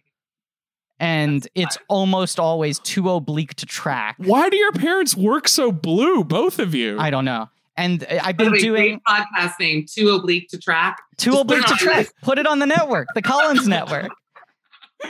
I've been doing like more Instagram live shows during all of this, and my dad keeps on crashing the comments and making Ron Jeremy jokes. No, that's horrible. Wait, oh what is a Ron Jeremy? Like, come on. Like, what joke is he making? He's like, I mean, this is like apropos of nothing. In a stream of comments, he'll be like, Griff, you learned that joke from the Ron Jeremy School of Comedy? Griff, any thoughts on Ron Jeremy? Like, sometimes that's the joke, is just saying that. But Griff, do you remember that the night where I think it was the second time we met after you did my show? And you met my father. And I fell in love with your dad. Your dad is like a real flirt and he's so funny. And I remember being like, Griff's dad is like, he's got it. He's like very schmoopy. But this is what we're talking about. My dad, incredibly charming. Very. Like king of like a cocktail party conversation. Oh my God, like, he was great. So fucking good at it. We had him on the podcast. He tried to cancel like 20 times. We had to like really massage him into it. He was so nervous. He came with 20 pages of notes. He ended up being really good. But he is very much one of those guys where you're like, you're so funny. You could just get up on stage and be funny like your mom. And then he tries to perform and he can't do it. Like his instincts go out the window. And there's that moment in this when Kavner's jokes start landing where you realize like, oh, you've been watching her for like 20 minutes be funny in a way that a movie character is funny, where she's making like off the cuff jokes to her daughters. Right, and then she gets on stage and Kavner really nails the difference in performance of this isn't someone who's just naturally funny. This is someone who actually understands how to frame herself on stage. Mm-hmm. And she is heightened and it is an act. And that moment where you feel that relief of just like, oh, she knows what she's doing is like this beautiful moment for her daughters to see. And it is the difference, Michelle, what we're talking about of like when you see someone you know bomb versus when you see someone you know turn out to actually be good and the relief that feels.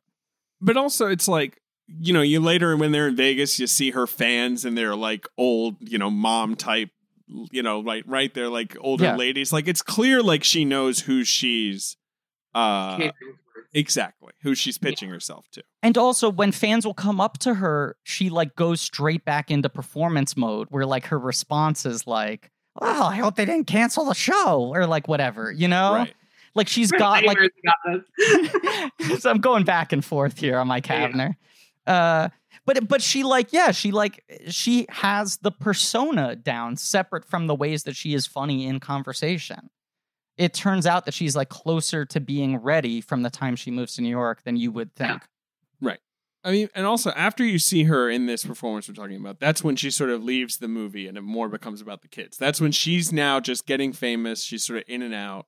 Yeah. And it's like, it's the Samantha Mathis, Gabby Hoffman show. Sorry, what were you going to say, Michelle? No, I just said they're so good in it. Like they have such a good sisterly connection. Yeah. They're very funny with each other. And it, you know, it's really like a coming of age movie, basically about this teenage girl who feels rightfully so, in my opinion, abandoned by her mother. Yeah. Right. Especially because her mom's a single mom. So there's no one else around. And it's obviously tough on the mom. But it's not what I like. It's not a movie where they worship the forgotten dad. Like the dad is like not even an entity until right at the end of the movie. Yeah, and then when he shows up, he's not an entity. I mean, that's the sort of twist with the dad, I guess. Right. But yeah, it's annoying. It's sucky. I would resent it too, even though like as a viewer, I understand it. You know, everyone is good at making you sympathize with everybody. When the parents aren't around, you can get into trouble. You can like bring over, you know, someone and make out with them. You can fall in love with the dorkiest boy in the world. Well, yeah. Ben was disappointed this movie didn't turn into House Party when she became famous. Yeah, get a flat top. Were any of you abandoned by parents? I guess is a good question. No. I was a latchkey kid. That counts. Yeah, I mean, my mom was like a City Hall reporter. She got home later. Dinner time was at like 8:00 or whatever, 8:30. Like, you know, that was just but that was just like how they figured it out. Like, it was like, look, this is when we get home, so you're just going to stay up late. Yeah, my dad would work late but then the weekends were mostly dad time, and my mom would like lock herself in her room. Like it was like, I'll take these 5 days, and then I need 2 days to just fucking decompress.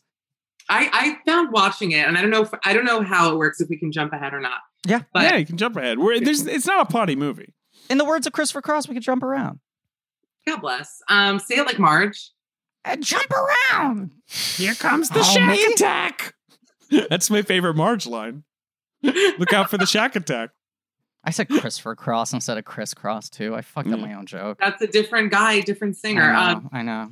So what I was going to say though is that her little romance with Jay Sherman's son from The Critic was yes. Oh my God, that's so spot on. Yeah. I was like, what's his little name? By the way, I rewatched all of The Critic like the first week of quarantine. Oh yeah. And it really holds up. It is so funny. I was like, I don't know what it is about this being locked inside that's making me revert to things I loved when I was like 15. But I've been going back to watch I know a lot of people who are doing this, so watching just like cartoons and stuff they used to love. Yes, absolutely. It feels healthy. I think it's comfort, in a way. Yes, I've been watching a fair amount of primetime cartoons that got canceled under one season. Like what? I watched all of Mission Hill, which I think is very good. The show that Bill Oakley and Josh Weinstein did after they quit The Simpsons. And is all viewable on YouTube. It's a really good show. But also, I said this on another podcast, but I just immediately, like day 2 of quarantine, was like, I'm going to watch the first 10 Adam Sandler movies. Oh, wow. And you did it? Yeah, I just did it. I'm just going to watch like everything through to 2003. And what does that include? Zohan is not in that, right? No, that's the next wave, which I'm about to embark on. I did everything through to Anger Management. But Michelle, it sounds like you're us, that you're a big Zohan fan. Like you're a big Zohan fan. I'm a Zo stan. I love it. This is a podcast that regularly considers that Zohan might be his crowning achievement. Yeah. Let me tell you this. I believe that the Golden Globe, I wish he had been nominated for an Oscar, so I could say I think that was to make up for not nominating him for Zohan. Yeah. He is so funny in Zohan. And, my mother's from Israel, so it's like a very close story. Oh, man. Yeah. If you have any family in Israel, you just know the culture. It is like a love letter to that country in a way, because it's so the funniest. Yeah. I loved it. I mean, it's terrible. It's like every movie where the first half an hour you're like on the floor laughing, and then the rest of the movie is just unwatchable. But that first half hour, have you ever seen the Sabra Price is Right on SNL? Yes. One of my favorite sketches ever. Yeah. It's a top sketch for me of all time. It's essentially an entire movie of that sketch. That's what it is. It's the movie based on that sketch. Literally. Right. Yeah. I believe the story behind that movie too is that like because they loved Sabra Price is Right so much when they did it on SNL, which Smigel wrote. And was the announcer, by the way, on it. Mm-hmm. When Sandler had like his first or second movie, like after maybe Happy Gilmore, they were like, let's write this script. And then they made the script, shopped around to everyone, and they were like, you will never make this movie. What the fuck are you doing? Mm-hmm. And to an extent, the next 10 years plus of Adam Sandler's career were him trying to build up the like box office prowess that no one could turn down Zohan anymore. And they didn't. And you know what? I'm glad it was made. It's better than some of his other movies, for sure. It's better than most of them. It might be the best one. Thank you for being on my side about this. Absolutely. But the little guy that she sleeps with. Oh, he's so good. I'm looking up his name now. I looked him up already. He has like no credits, I believe, after 2005. He Danny has Zorn. a very tragic story. Yeah, no, does he? He does, yeah. He's not alive anymore? He was bipolar and had addiction issues, and he is unfortunately not alive anymore. No, you're kidding. I'm not. Yeah. There's a very... He had a whole career before. I mean, he was in like, I don't know, he was in a bunch of stuff, right? Like he was in IQ. Yes. Am I like a bad person? I was like, he doesn't have any credits after 2005. I had the same thing. Like, date of death. 2000. It looks his last movie was basically What Planet Are You From? I mean, he was never a big star. He just has like a bunch of sort of like, sitcom credits and supporting roles or whatever. Danny Zorn. No. Yeah. Oh, he died in 2012. 40. Poor guy. That sucks. Yeah. Jordan Strang, his sister, I think it's on Huffington Post. There's a really good piece that his sister wrote about him and sort of the lack of good infrastructure for healthcare in this country. Oh God, don't even go there with me. It's horrible. It's terrible. It's terrible. It's a good piece if you want to feel depressed, but it's, someone standing up and saying, we need to build a society that offers more support to people like this. I've been in such a great mood lately. I could really go for a downer right now. Yeah. So I think I'll look that up. Yeah, if you need a push me down, what's the opposite of a pick me up? Yeah, I need someone to shove me down, baby. Yeah. I gotta find this thing. Yeah, there's nothing going on in the world that's really troubling at all. No, yeah. I'm feeling too good. No. My nostrils are breathing in the same stale air since February 28th of 2020. But yeah, we all basically just live on an airplane now. Live on our own airplane. Yeah, you're breathing in that leap day air. I love that leap day air. Go on. But this kid is so fucking good. And this section of the movie is just like, because I was so ready for like, oh, this is one of those weird first movies like James Cameron making Piranha 2, where then the second film, the director is just fully formed. Like suddenly the next movie is Sleepless in Seattle and she just has it all down.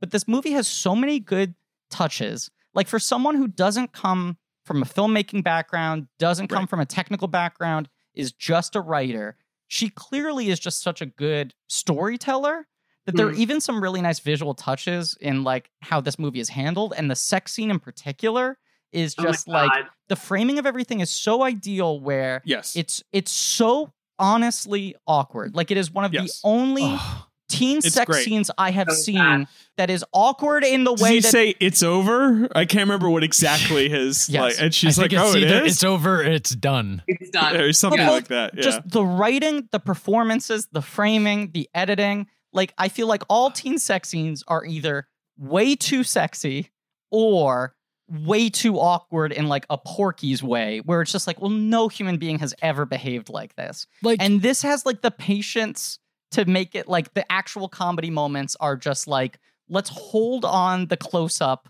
while he's trying to get the condom on out of frame for like a full minute. Incredible. You know? But like, it's not a bit, because the condom thing, I feel like in teen movies is normally it's slipping around. Totally. They don't know how to put it on. They're putting it on their head. It's like surprisingly... They do put it on their head a lot, which is a classic mistake. Such a classic mistake. It doesn't go there. All those Howie Mandel teen movies. Oh, are we talking about Howie Mandel? Because I have time.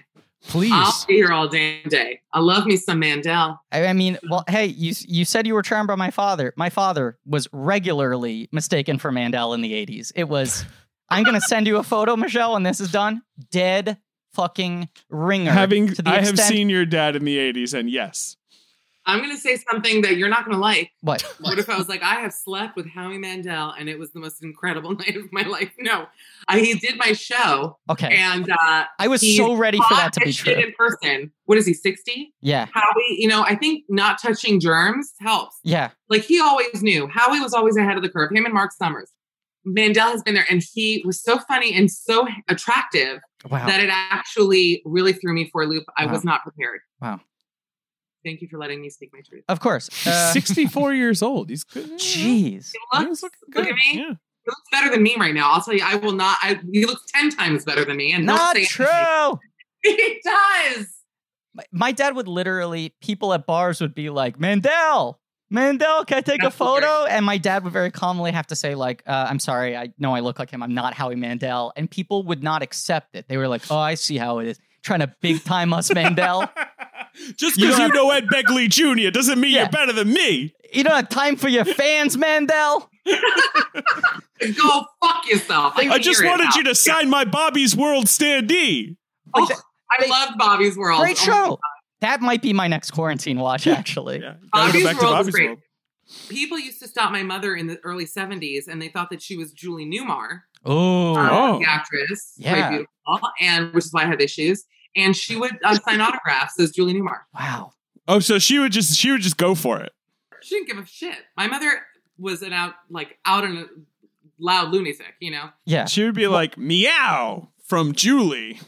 Well, I've talked about this before, but my mom used to be frequently mistaken for Holly Hunter, and she would do the Griffin's don't mother ask, don't looks tell thing. Very similar to Holly Hunter. Very similar. That's weird. And they're the same size and everything. She doesn't sound like her. The voice is very different. No. But she would do the don't ask, don't tell thing where, like, if she went into a store and started getting special treatment, she would do like, Ocean's 12.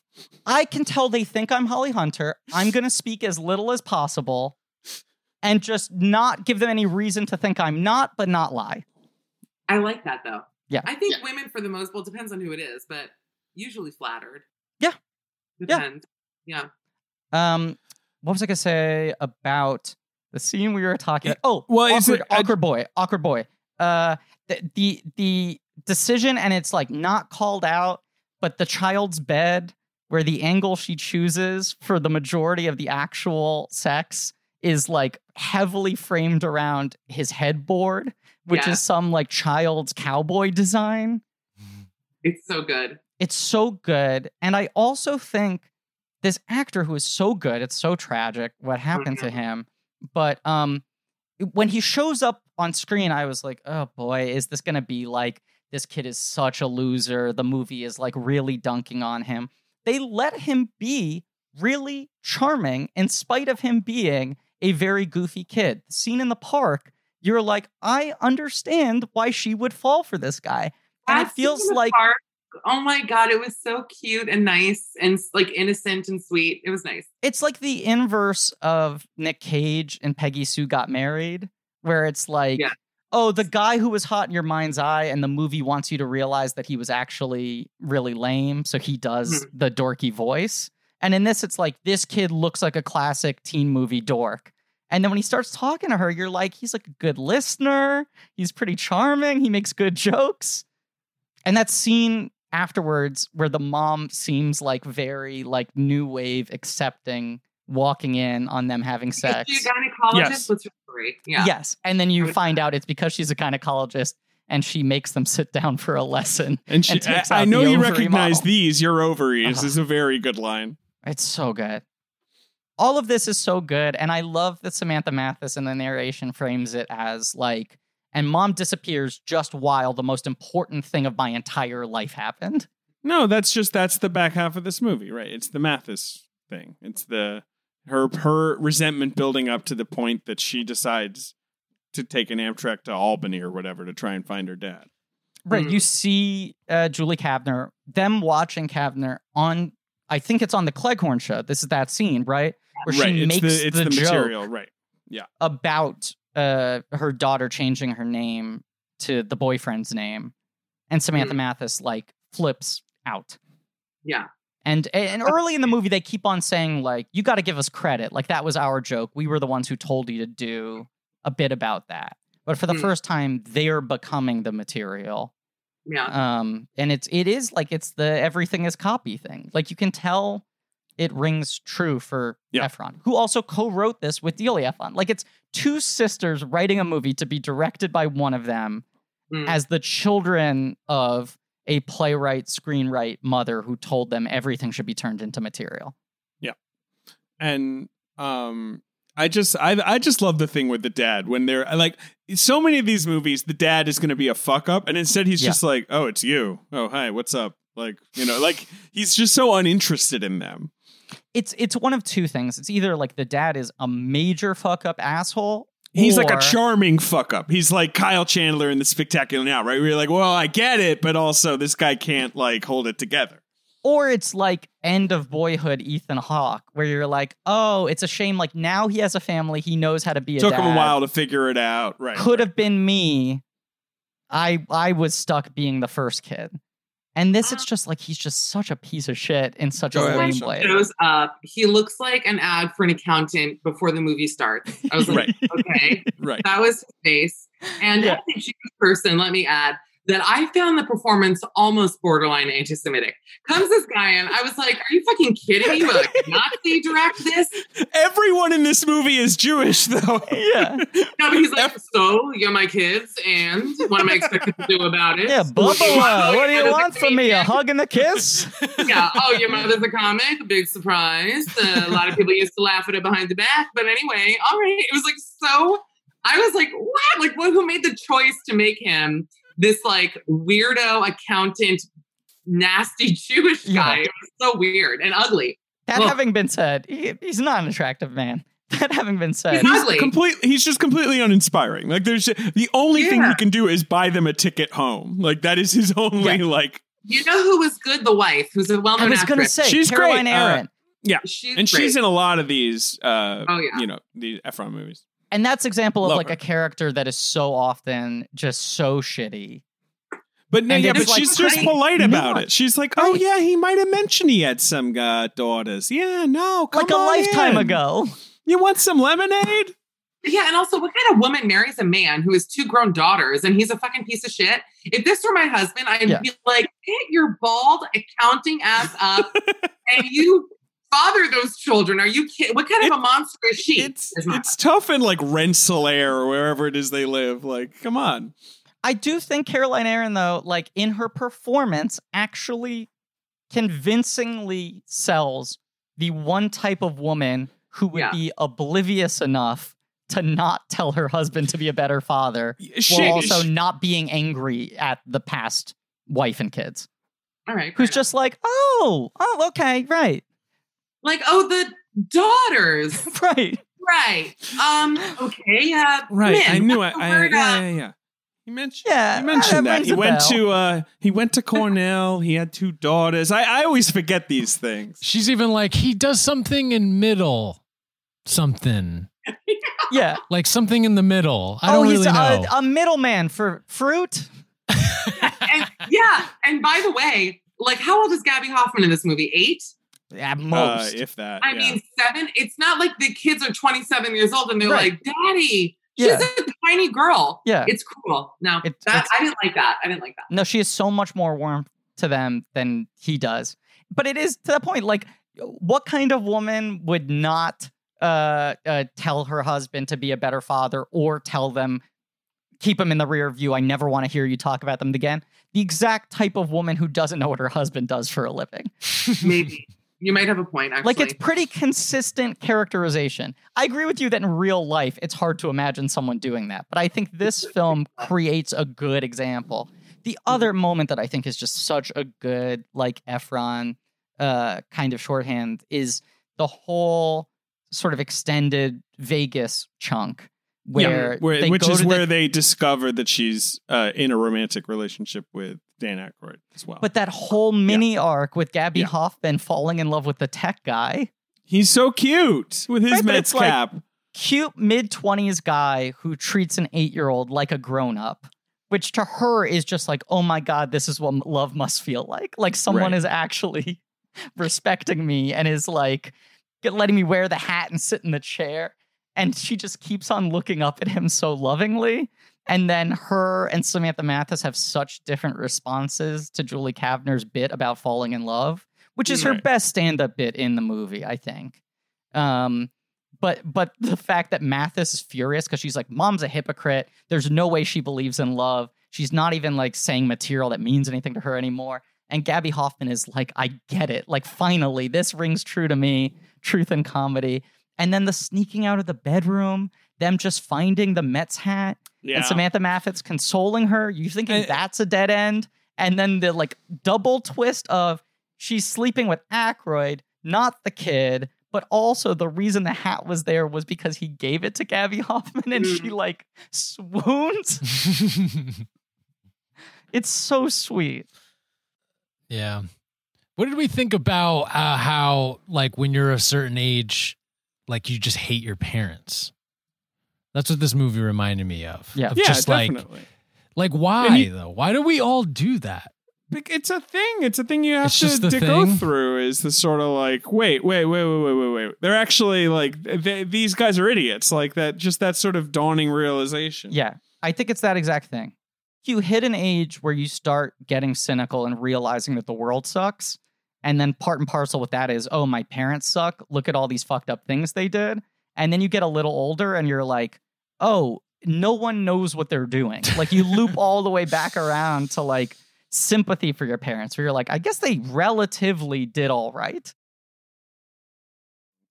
Well, let's just wrap up the movie very quickly. Okay. They go to the father. They have this sort of brush off. They get in the train back to New York City, where Julie Kavner is waiting for them at the train station. There's the heartbreaking scene before that where they're watching her on TV and Samantha Mathis starts doing her impression of a Julie Kavner routine. That scene for me, and I don't know, because I'm a daughter, I'm the only daughter here on this show right now, that killed me. Like the idea of, it was so raw. I can't explain it. That was one of the moments, because I'm very close to my mom, but we have like a contentious relationship, even though we talk almost every day, we do fight a lot. And seeing that, I don't know, for some reason really struck a chord. Because it was just like seeing how angry, and I actually am on the side of Samantha Mathis in the movie. I think she has a real right to be angry. Yeah. Watching her process her abandonment and her anger with her mom, for me, was almost too close. I was like, shit, this is like real. And the shift from everyone else in the room laughing at her doing the impression to the impression goes on too long and it gets too angry. No one's laughing anymore. Then to Julie Kavner has walked in and is listening. And she doesn't know, and she's still going on. And then there's a big fight that Julie Kavner essentially saying, like, this is my coming-of-age movie. I never got to have a coming-of-age movie. You need to let me do this. And then the movie wraps up very quickly.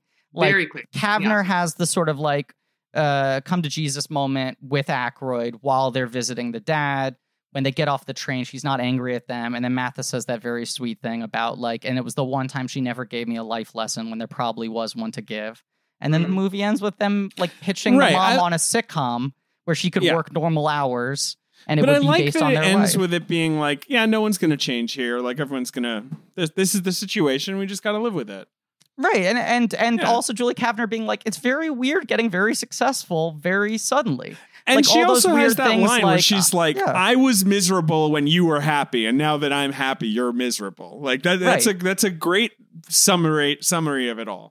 And as Fisher says, like, every child only wants their mother to be happy. And she's like, no, a child would rather their mother was suicidal but home with them than in Hawaii and happy. Yeah. Right, because that's what parents, that's the role we see them as, especially when you're Gabby Hoffman's age. Yeah, totally good fucking movie. Ends on a freeze frame as they laugh, and then the totally insane Carly Simon song plays again. And gives us the end. And this is 1990. Yes. Like, this is not like I don't know. That is going out of style, but no, I miss the those end. Days. When I fired this movie up and I saw that it was 90 minutes, that was the first time I cried from happiness. I was like, thank fucking God. A perfect length and a classic sitcom episode ending. It's gonna be good for this miniseries in general. I feel like Nora never broke 2 hours, right? Yeah. Anyway, so this movie was a total bomb. It made like $2 million total, 3, I think. Like, and it's so irrelevant that there's no box office data for it. I'm just looking at the weekend it supposedly came out, but it was clearly out of the top 10. Mm-hmm. I hate to say it, but February 21st, 1992. Griffin, what was the number one movie? It's a comedy. It was beloved by, teens. Is it Wayne's World? Yes, it's Wayne's World. Wow. Jeez, that's all you needed. You have a hard out, so I'm really putting the pressure on myself to try to guess all of these really quickly. But I had a gut feeling. I remembered Wayne's World being a February release. Wayne's World, 2 weekends in, 2 weeks in, it's made $30 million. It was such a huge hit. My God. I know. It's not even one of those things where you're like, oh, that was a big surprise hit relative to expectations. It was just a flat out mega hit. Mega hit. And also is a perfect movie. Is a perfect movie. As everyone's doing all these perfect movies on Twitter, that's a top to bottom perfect movie. Yeah, there's nothing in Wayne's World that doesn't work. All right. No. Number 2 is a famous bomb. Action star doing comedy. Stop or My Mom Will Shoot. Holy shit. Right. That's right. Wow. I'm telling you, not a bomb. Michelle, I work well under pressure, and I gotta get David out in the next 3 minutes. Wait, Ben, is that a Ben's choice? Yeah, it might be I love Ben's that choice. movie. Oh, it's shit. Great. Come on, Odd Couple. Maybe we should do Stop Classic. or My Mom Will Shoot. I mean, all right. Number might 3. Number 3. Again, this is just. I guess this would just go straight to Hulu now. It's like an adaptation of a best-selling Oprah's Book Club type novel that was like a pretty big hit. Beloved? No, I'm just saying things. I'm bad at this, by the way. No, you're not bad at this. It's not Bridges of Madison County, is it? No, it's Soul it's Food like or Waiting that. to Exhale? Yeah, Down in the Delta? Movies. No. Prince of Tides? No. These are all fine guesses. Can we better hint? Hope Springs? It's that's about later. female friendship. Boys on the Side?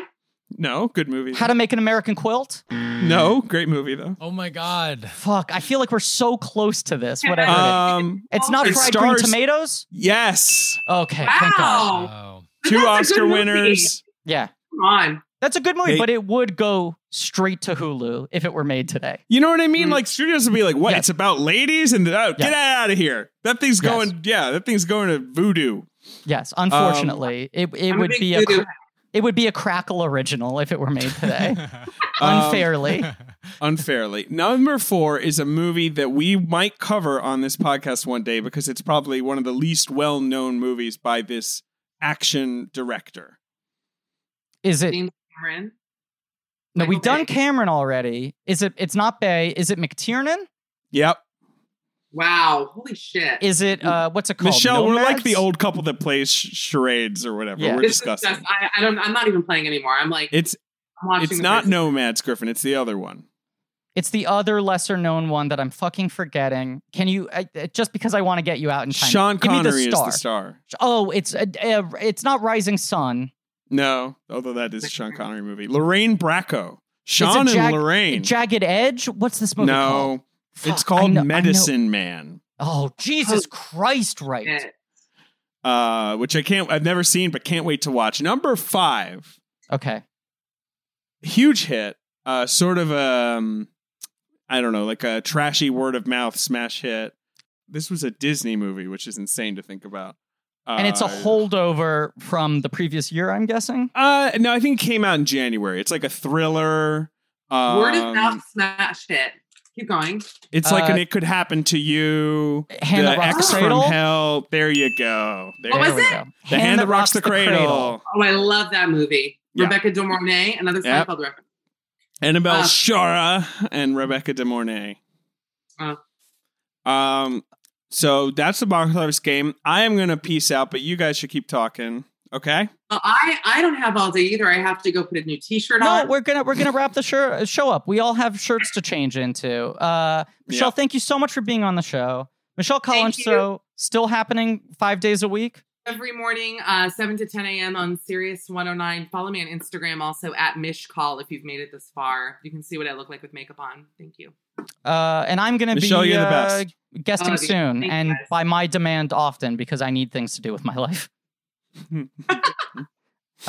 You're the best, and our listeners are the best. And thank you all for listening. And please remember to rate, review, subscribe.